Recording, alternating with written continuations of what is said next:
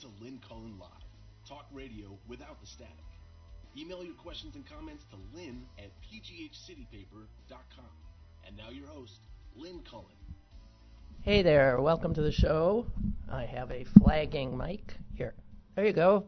Hi, how you doing? Welcome, it's Friday. It's my last day till a week from Monday. I'm taking next week off. I need some R&R. I need to get away from this and you know who. And I just came upon something that I want to share with you, mostly because I want to finish reading it. So this way we'll all get to... I've heard of this guy, but I guess I didn't... How did this escape me? The guy's name is Moe Berg. Moe Berg. His real name apparently was Morris, although I just read somewhere that it might in fact have been Moses. Who knows? There's a lot of mystery around this guy. He was a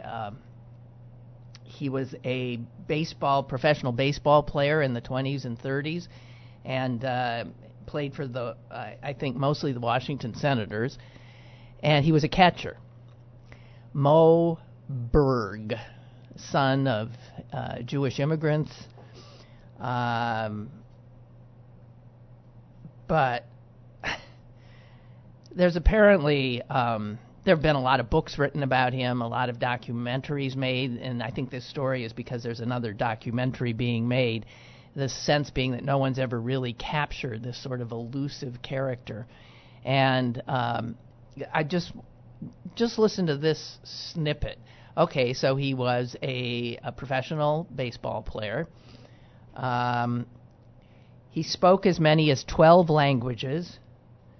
He became a radio quiz show sensation. He extracted a key Italian aerodynamics expert from behind enemy lines during World War II. He was apparently an extraordinary spy for the Americans. I don't think being a catcher in Major League Baseball had anything to do with his being a spy, but this guy is so unbelievable that, he was sent by our intelligence services during World War II to suss out the Nazi bomb development program and, if necessary, assassinate the German nuclear genius Werner Heisenberg. Jeez. And it says that, people from spy buffs to filmmakers have obsessed over him. And how come somebody like this have escaped my attention? I knew the name. And I think I vaguely knew that maybe he'd been a spy. But this article, which I was just reading from the Washington Post, is amazing. He was said to have a photographic memory. I mean, he was just made to be a spy. Practiced in deception from childhood. He assumed a fake name as a child so that he could play baseball on a Christian league baseball team. Because there were no Jewish teams at the time. Whole parts of his life are sort of open to question, where he lived in certain times of his life. His sexuality was in question. Some say he began working as a spy as early as 1934, so before, and when he was still playing baseball. Because in 1934, he traveled with an all-star team of American baseball all-star team, including Babe Ruth and Lou Gehrig. And all those guys and Moe Berg went off to Japan. So this is 1934. It's, before Pearl Harbor. And it says this: in Tokyo, he put on a men's kimono And there are pictures of him in this. And he walked to a hospital in his kimono under the pretense of visiting the sick daughter of the U.S. ambassador. Oh, she wasn't sick. She had just given birth, excuse me. Rather than ever making it to her hospital room, he ditched the bouquet of flowers he had been carrying to her and made his way up to the roof of the hospital, which was at that time the tallest building in Tokyo, and he pulled out from under his flowing kimono a Bell and Howell camera, and in direct flouting of the Japanese rules that no photos or films could be made by anyone during the visit, he made a panoramic film of the entire Tokyo cityscape that later, of course, ended up in the hands of our military and was possibly, in fact, used in targeting for bombing raids.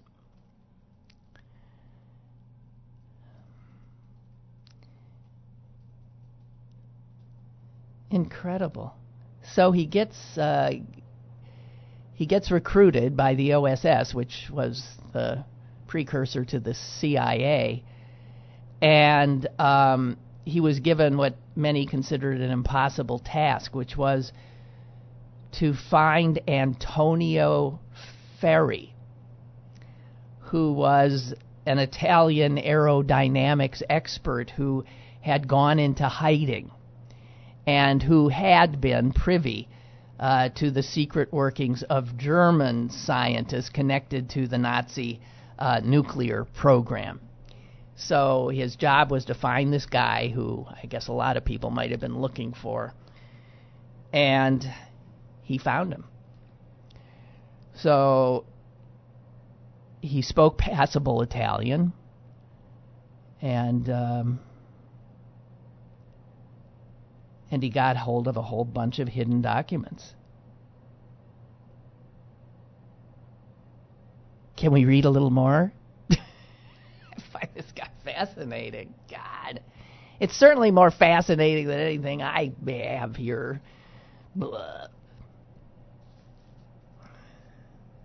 Says here that Moe's scariest wartime adventure required him to sort of literally fade into the background. He traveled to Switzerland, which was neutral, posed as a student. He went supposedly to hear a lecture by this Heisenberg, the German nuclear scientist, and he was there to supposedly assess Heisenberg's progress in this nuclear field, and if he deemed that it necessary, because it appeared Heisenberg was getting too close to nuclear weaponry, that he was to assassinate him. Somehow Moe Berg ends up, again, posing as a student. He gets himself right up alongside Heisenberg after the lecture and managed to take a walk with him after a dinner party. And in that walk, Moe Berg concluded that Heisenberg was not going to be assassinated by him because it was clear to Berg that he had a long way to go before he was going to develop the bomb. I don't know, just incredible. He was eventually given a Major League Baseball gave him a lifetime pass. He was awarded a Presidential Medal of Freedom in 1945 after the war, but he refused to accept it. and never explained why.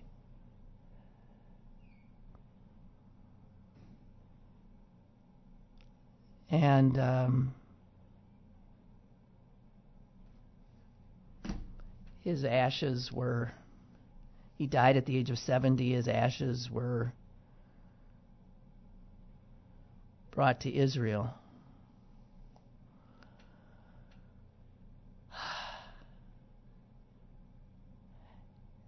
There are some pretty amazing lives, aren't there? Some people. Wow. Now, if Trump were president, he would not have let his family into the country, so Moe Berg never would have had a... No, because they were not educated people by virtue of their position in life. They didn't have the opportunity. But it turns out if they had been educated, they too probably would have been geniuses, because God knows their son seemed to have been sort of incredibly good at anything he tried. Moe Berg, Major League Baseball player.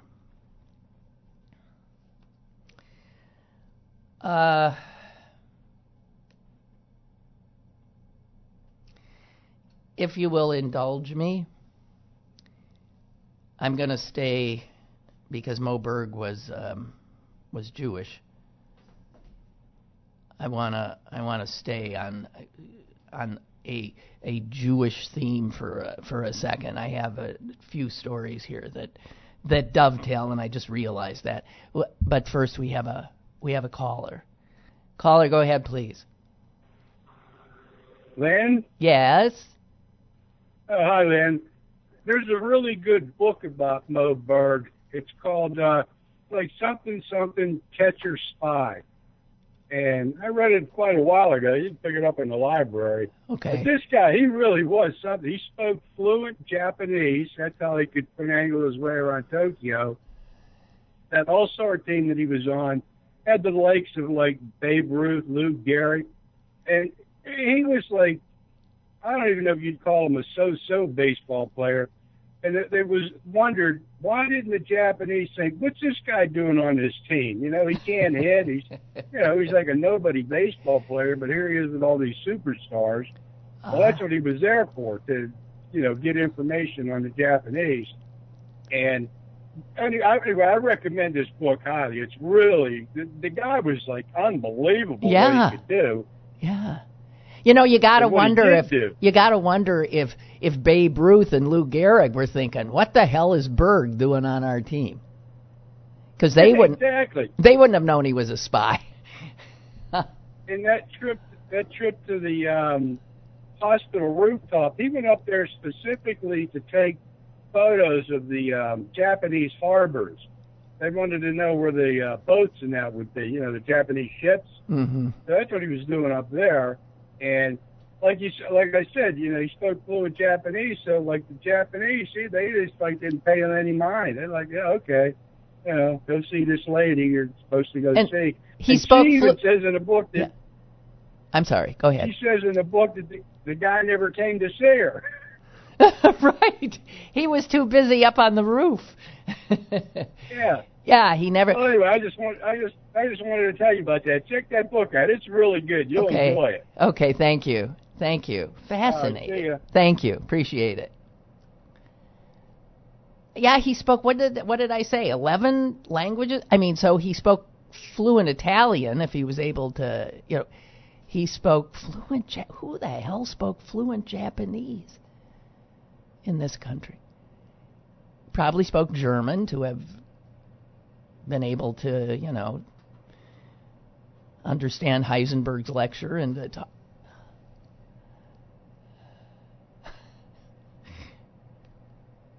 Wow. Gigi writes, I missed the very beginning of your show, so I don't know if I mentioned, if you mentioned the movie and book, The Catcher Was a Spy, which is a takeoff on The Catcher in the Rye. Excuse me. The Catcher Was a Spy. Both the book and the movie were wonderful. I love his story, even if some of it may be urban legend. Well, I don't. The story I was getting from the Washington Post was that this documentarian who's putting out another documentary on him is trying very hard to answer to fill in the holes. But I don't think that the exploits that are cataloged throughout all of these things are urban legend. The guy was amazing. Why would he refuse the honor of the Medal of Freedom? I wonder. What a fascinating character. He left he had a brother and a sister. He never married, although was considered at times a ladies' man. However, others say he was, I guess we'd say today, gender fluid. But wow, amazing. Anyway, I came upon, and this is, if he weren't Jewish, I wouldn't now then be heading into what I'm doing, but I'm gonna do it because I came upon this on social media yesterday, I guess, and I wasn't all that surprised because I've seen this keeps happening. This has to do with, again, identity politics and how they can really muck things up. Identity politics coming from a understandable, empathic, good place where you recognize that some groups have been marginalized, and so you like the Pride Parade, okay? But then it never stops with that. Then the gay community starts splintering into a bunch of different constituencies and groups, all demanding. And at some point, I just imagine, we're reduced to just each one of us in our own identity, which is probably where we should have been started from in the first place. All unique. But because there are these pride parades all over the country this weekend, and different organizers putting them together, but in one pride, I keep saying parade, or I could say pride parade, but I can't say pride parade, but I just did. Anyway, at the parade in Washington, D.C., which is called the D.C. Dyke March,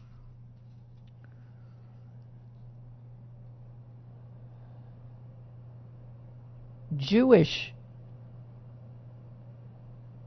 dykes, just staying with the nomenclature here, have been told that while they're free to march,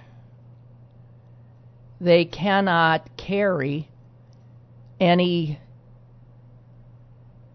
Stars of David, anything identifying themselves as Jews, as gay Jews.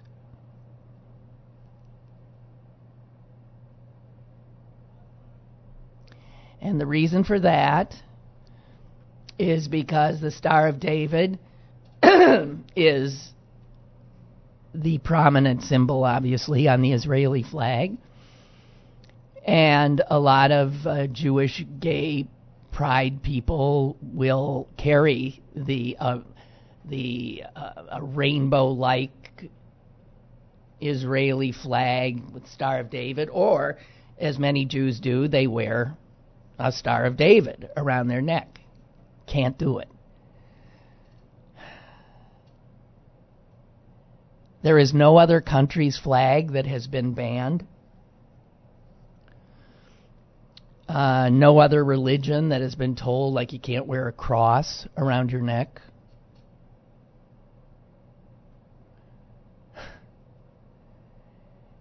And I learned about this because a gay Jewish woman who gained quite a bit of celebrity recently because she was the attorney who argued before the United States Supreme Court in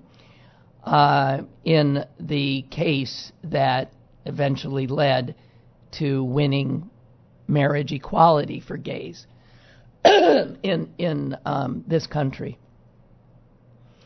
She had as her client Edie Windsor, who brought one of the cases because of her the difficulties that she had to deal with her lifelong love and companion, another Jewish woman. All of these women are Jews. Edie Windsor, her spouse, Thea Spire, and the attorney who represented them, Robbie Kaplan. They are all Jews, and they are all lesbians.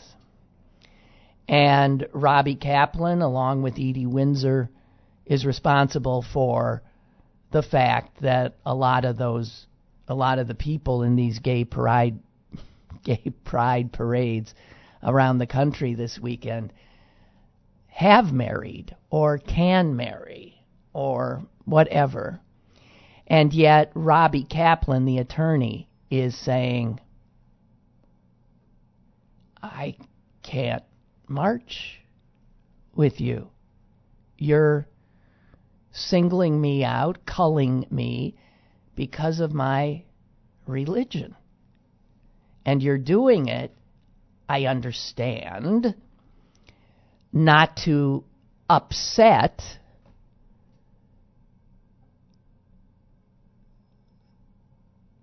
Arab or Muslim gays who would also be lesbians, who would also be marching because they don't like Israel.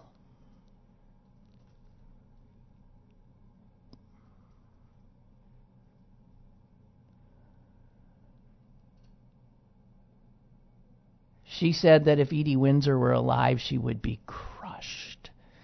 That there wasn't a gay pride parade that Edie Windsor ever missed.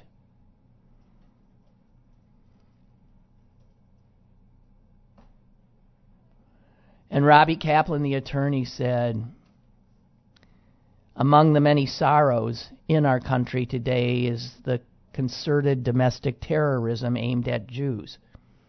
From Pittsburgh to Poway, and by banning Jewish symbols, the leaders of this gay pride march in our nation's capital are allying themselves with this hate and with this violence.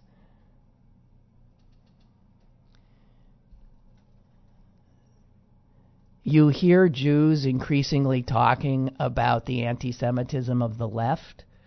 Here it is. And this has happened before. It happened in Chicago, Chicago's march, I believe, last year, when women who were carrying an Israeli flag and a rainbow flag and proudly proclaiming themselves gay Jews were removed from the parade.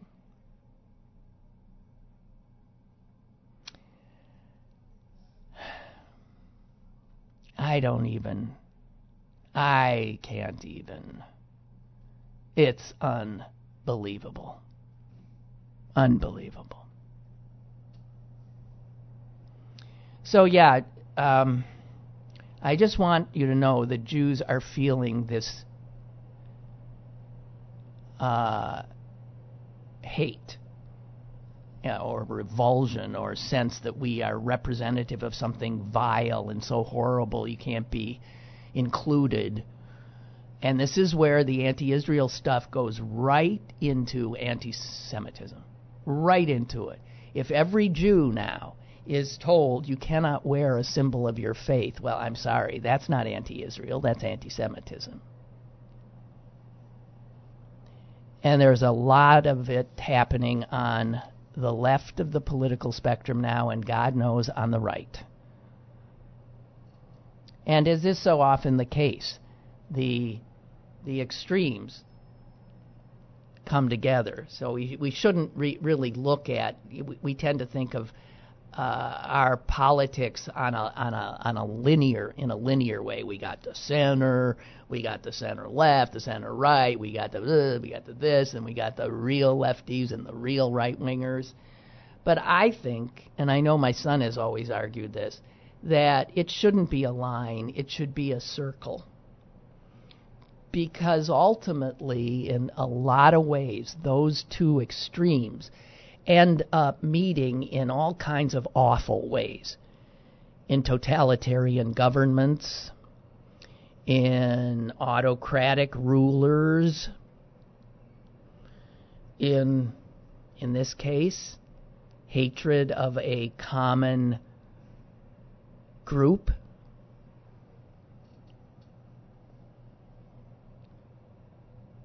So I just think it's important to understand that this is going on. It's not getting a lot of coverage, and when it does, the defensiveness on the left is unbelievable. And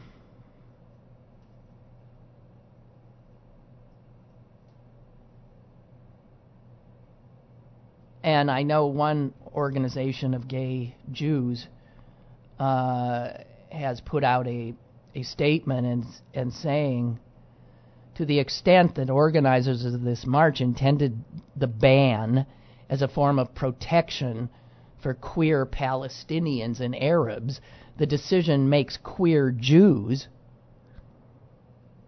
that much more vulnerable at a time of rising anti-Semitism on the far right and the far left. The D.C. march should know better than to stoke the flames of division and pain by driving a wedge between queer Arabs and Jews at a time when we must stand united against homophobia and xenophobia and Islamophobia and anti-Semitism.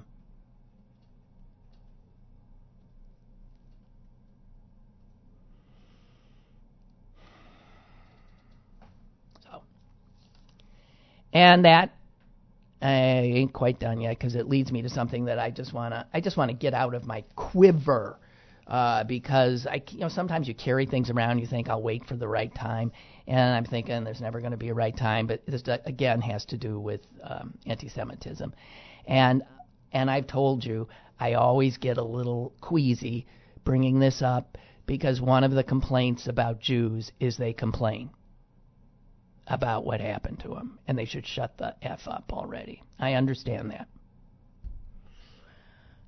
But there was a piece weeks ago in the New York Times Magazine, and it was just a snapshot of what's going on right now in Germany with the Jews that live there. I was always startled to know that Jews actively, went back to Germany. I wouldn't step foot in the goddamn place. But there are now 200,000 Jews in Israel. I mean, in Germany. Obviously, there were a lot more, but we know what happened to them. Also, I came upon a statistic that blew my mind. The Jewish people have still not replaced. How many years? 70 years, 75 years after the Holocaust ended, Jews have still not replaced the Jews that were lost. In other words, our numbers are, even 75 years after the attempt to kill us all, still under the population of Jews globally that existed prior to the Holocaust. I didn't realize that. Anyway, so it's an article about German Jews, and it was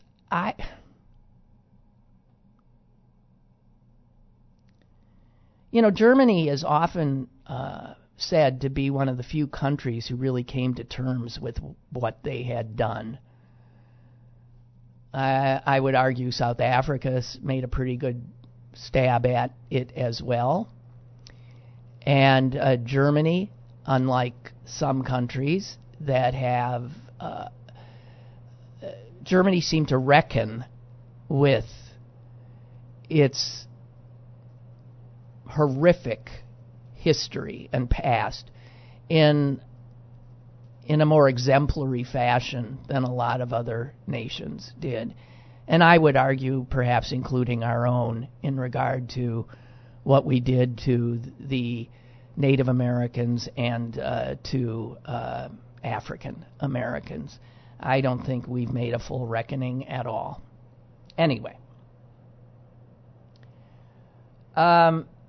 After the war, the Germans bent over backwards. The German political class bent over backwards to try to make amends, and they passed all kinds of measures to make it, you couldn't, anti-Semitic articles were not allowed, you had to do this, that, the other thing. Memorials to the Jews killed were put in prominent places. An effort to do a very public and international mea culpa.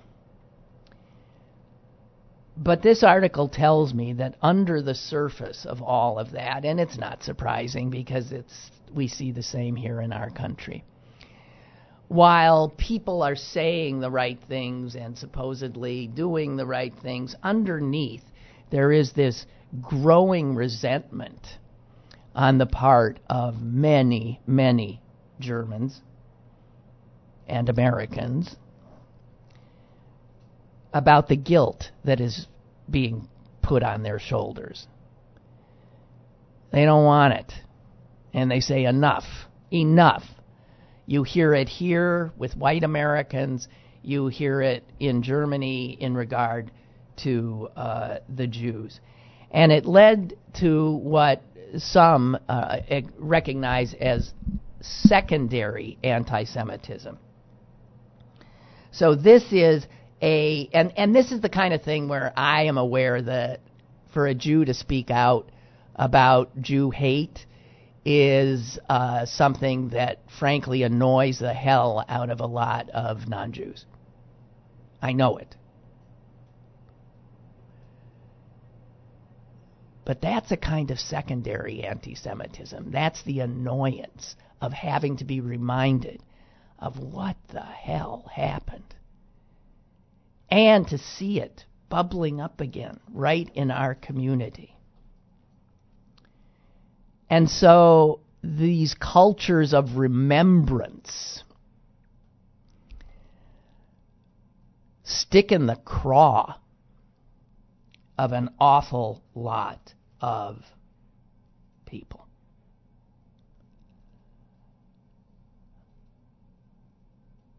There was a survey done in 2015 of Germans, and they found that 51%, so this is a majority, albeit slim, of Germans believe that it is probably true that Jews still talk too much about what happened to them in the Holocaust. So a majority of Germans say, yeah, it's probably true. I wish they'd shut up. And 30% of Germans agreed with the statement, people hate Jews because of the way Jews behave. So, we have 1/3 of Germans now willing to say, yeah, Jew hate is because of Jews. I mean, excuse me, it ain't my fault. Look at them. They bring it on themselves. Right? This is always the thing. So 200,000 Jews now live in Germany. The German population is 82 million. Okay, so we're talking about an extraordinary drop in the bucket. And according to this report, the Jews living in Germany are increasingly living in fear.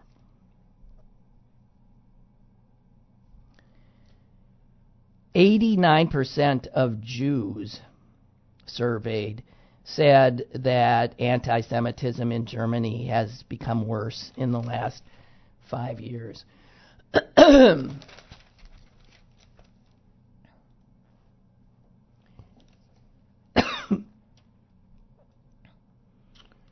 Now, what the Germans are doing and what a lot of these Eastern European countries are doing to explain the rising anti-Semitism in their countries is blaming it on the Muslims that have come into there. So they get a twofer. They get to be anti-immigrant and anti-Jew and not own, any of it.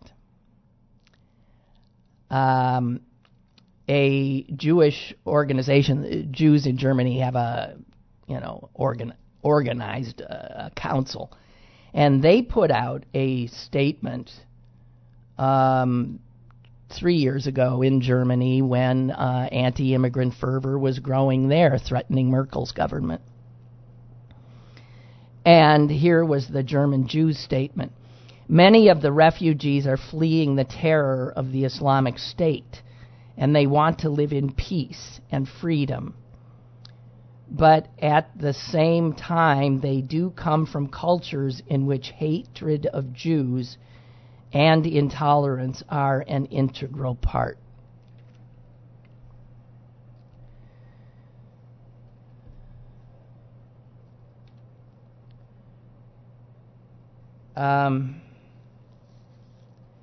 The far right in Germany has tried to drive a wedge between Jews and their home on the left by saying that, by trying to make the Jews anti-Muslim more and more so.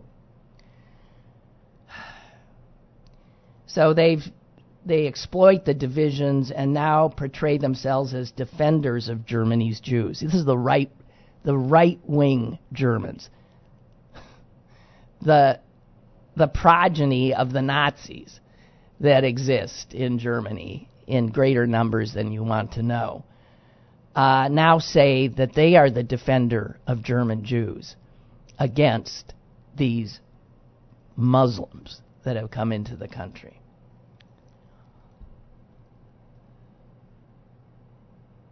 I don't know if you recall this incident. Probably not, because I don't know that it got much attention. It got attention in Jewish media. But this was last year, in April of 2018. There was a 19-year-old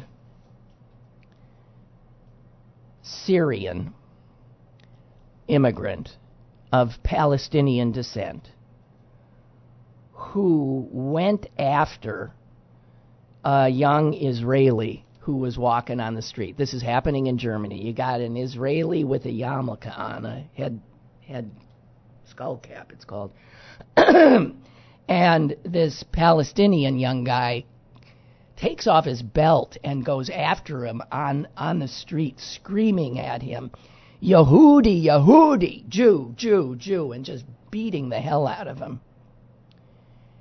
And the young Israeli he was beating up had a cell phone, and while he's being beaten, he's recording it. And he said, I wanted the world to see what happens to a Jew on Berlin streets now. And obviously in German media, this became a big story, and in Jewish media.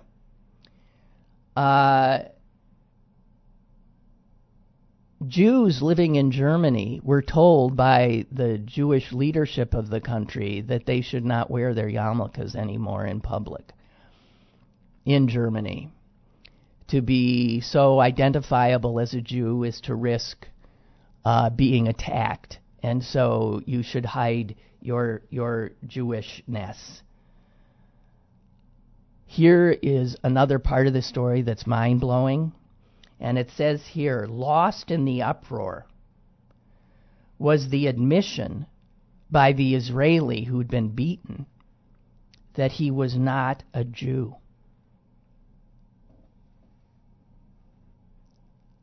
This is mind-blowing. He was an Israeli, but he was an Israeli Arab. And he was wearing a yarmulke because it had been given to him by a friend and who had said it is not safe for Jews here. And this Israeli Arab said, oh, that's baloney. I'm going to put this on and I'll show you it's safe. And then he was attacked and shot the attacked.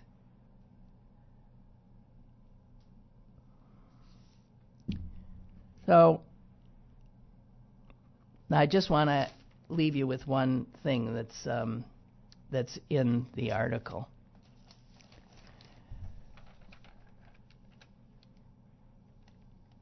German Jews have always had a phrase, and it's called sitting on a packed suitcase. Jews would say we sit on a packed suitcase. I mean, this is the Jewish experience. It was my grandparents' experience. It was you sit on a packed suitcase because God knows when you got to grab it and run. And after East and West Germany united, after the unification of Germany, many Jews that were living in Germany truly feared that this would cause a new nationalist revival, which would not be good for them. That did not seem to happen. In fact, the European Union, which was created to tamp down nationalism, that's what the EU was about. Let's get together and so that we don't start this stuff up again.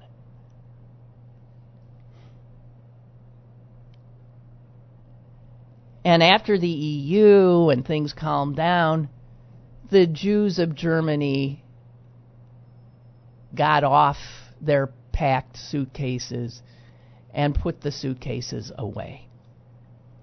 So for the last 30 years, or 40 years, 30 maybe, they've been feeling comfortable. But not in the last 4. He says, the sense of security has eroded. While German Jews aren't heading for the exit yet, he said they are thinking, now where did I put that suitcase?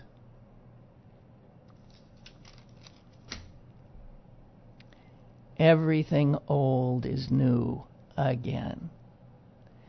So, sorry for the bummer, but I just needed to draw these lines between what is happening in the Washington, D.C. march with Jews, what happened last year in Chicago, German Jews being told, don't let yourself look too Jewish, you'll be attacked.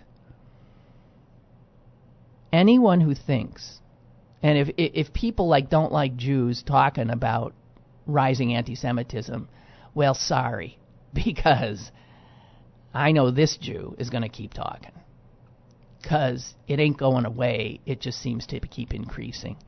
And as I said, we feel it coming from both sides.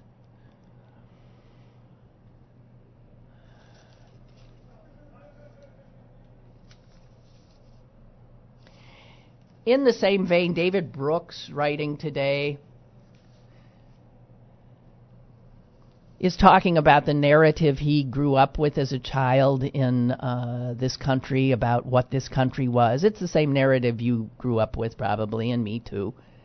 You know, we're a great nation, a nation unlike any other. And there is some truth in that. And then there's a lot of stuff we left out. The stuff that's not flattering. The stuff that is like really horrific. And here's what he writes.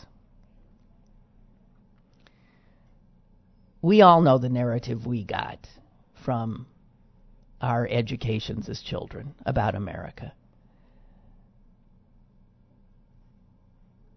And he said, look at Trump's narrative.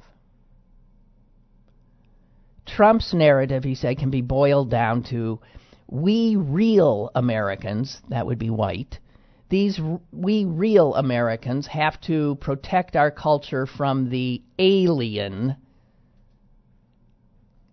who would weaken it. And the alien, read, brown, black, anybody who doesn't look like us, white.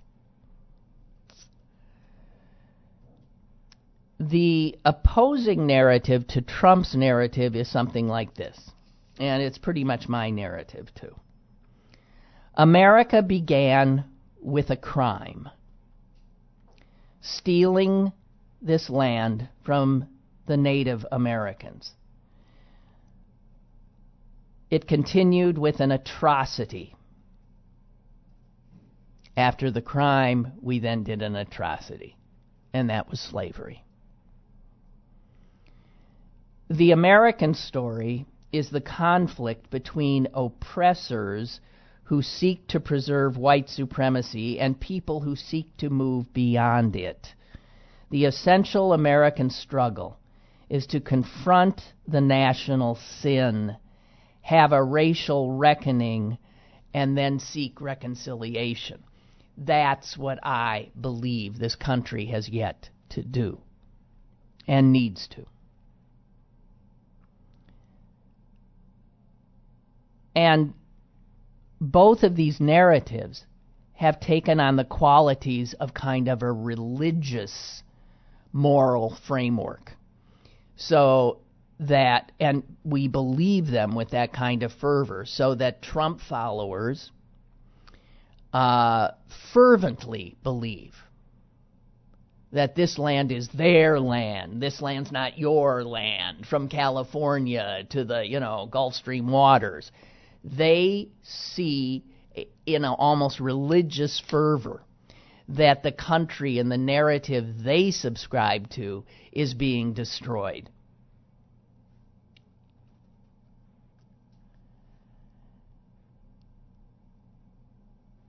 Back to David Brooks. Both, in the progressive narrative, racism has the exact same structure as John Calvin's conception of original sin. I have always said our nation was born in original sin, and it is racism.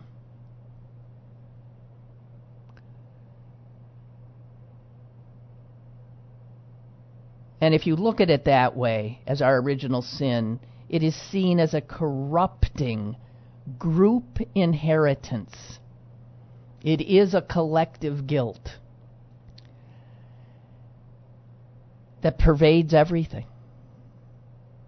It is in the structures of our society and the invisible crannies of our brains. It is in our blood and bones. That is clear. And then David Brooks says this, I don't know about you, but I walk into this next chapter of American life with a sense of hopefulness. That's not me. And yet great fear. I'm with him there. America needs to have a moment of racial reconciliation, he says. History has thrown this task on us. But we Americans are not at our best when we launch off on holy wars. because he's saying we're now in these two sort of religious camps, and the odds are we ain't going to do this well. He says once you start assigning guilt to groups rather than to individuals, bad, illiberal things happen. There's a lot of overgeneralized group accusation in both Trump's narrative and my narrative, he says. Okay, just putting that out there.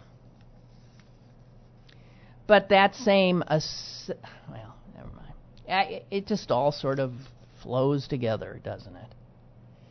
I want to point out something that's just mind-blowing, actually, how you had all the major automakers signing off on a letter, I believe they wrote, right? A statement of some sort, telling Trump that what he's doing, dismantling the pollution standards for automakers, is something they don't want. Now, you know he and his crowd are doing it because they just can't stop. They can't stop dismantling anything done in the prior 8 years under Barack Obama, when these pollution standards for autos were tightened considerably in response to climate change and the automobile's place in creating it and correcting it. And so Trump and his minions just assume that they want all these regulations canceled. They don't. The world's largest automakers warned President Trump on Thursday that one of his most sweeping deregulatory efforts, the plan to weaken tailpipe pollution standards, threatens to cut their profits and produce untenable instability in their crucial manufacturing sector. Say what? Yeah, unbelievable. This letter is signed by Ford, by General Motors, by Toyota, by Volvo, you name it, 17 automakers said to Trump, "You fool! Stop it!" And I thought, why? You would think they would like that, right? No. Here's why. California has stricter standards than the federal rules. And, in fact, 13 other states also do. So if Trump imposes this rule, those states are going to immediately sue and insist that they will continue to enforce the stricter standards. So what's an automaker to do? Do you make your cars to fit California, where an awful lot of cars get sold? Or do you make your cars to... And so it creates for them this long period of throwing it all into the courts and the instability of knowing what to manufacture going forward, and also creates a split marketplace for the automakers. Who do you make the cars for? They don't want that.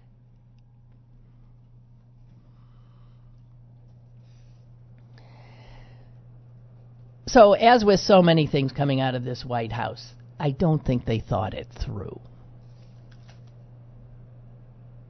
What is this? There's been 2 alligators caught in Pittsburgh in the last 2 days? Alligators! When I first saw that, I thought, well, it might be some little thing. No! 5-foot alligators. One was found wandering around in Beachview yesterday, And then there was another one on the south side. Alligators. Let me tell you something. They are not native to Pittsburgh, PA. A woman walking her dog in Beachview sees an alligator. What? I have to admit, if I saw an alligator, I would be really stunned. What is with people? Damn. As usual, behind these poor animals who don't belong here and are trying just to live is some idiot human being who probably got a little alligator when he went to Florida or something as a gift or giving it to his kid. And then lo and behold, that little alligator got bigger and bigger and bigger and bigger and finally got scary and they got scared. And so what did they do? I don't know. What'd they do? They threw the alligator out into the woods somewhere. Oh, I'm just telling you, there's alligators out there. Jeez. Hey, you see Joe Biden's reversal? My God, makes your head spin. Yesterday I was squawking about how he still supports the Hyde Amendment that prevents Medicaid recipients from accessing abortion services. And there was it wasn't just me squawking yesterday. He totally did a 180. Which doesn't make me happy, because that means that what? He doesn't really have principles. He was sticking with Hyde because that's really what he thinks, and as soon as it was politically unfeasible, apparently, he decides, oh, guess I don't think that. You know, acting like good old politician, Joe. And Joe. And I love him. I like the character that he is. But, damn. This is going to be such a painful period for Democrats. I am not looking forward to it at all. At all. And also, did you see... I saw this too on social media, which I am going off of cold turkey starting right after the show. Maybe. Sean Hannity on Fox last night said this. This is because of Pelosi saying, I don't want to impeach him. I want to see him in prison. Okay? Here's what Sean Hannity said about that. Based on no actual crimes, Pelosi wants a political opponent locked up in prison. That's the kind of thing that happens in banana republics. It's beyond despicable.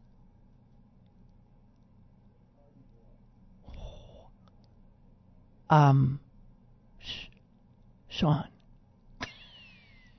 Sean. How can you say that? I mean, how do they say such things with a straight face when the all his preferred candidate, Donald Trump, does when he goes out to whip up some hatred and votes? All he does is what? Get his people to scream what? Lock her up! Lock her up! And he can literally look at his audience with a straight face, and I suppose they take it in and are... I bet they didn't even... Do they not get the irony? I mean, do they not... What is the... Based on no actual crimes, Pelosi wants a political opponent locked up in prison. Despicable.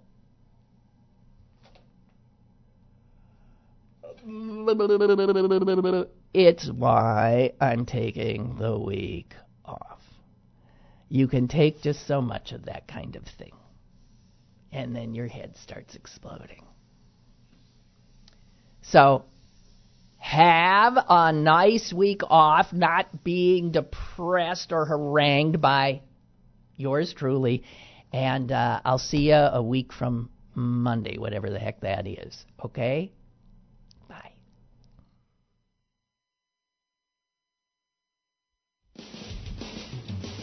Lynn Cullen Live, Monday through Friday from 10 a.m. to 11 a.m. and archived at pghcitypaper.com. The opinions expressed on Lynn Cullen Live are those of the host and do not necessarily reflect the viewpoints of Pittsburgh City Paper or its advertisers.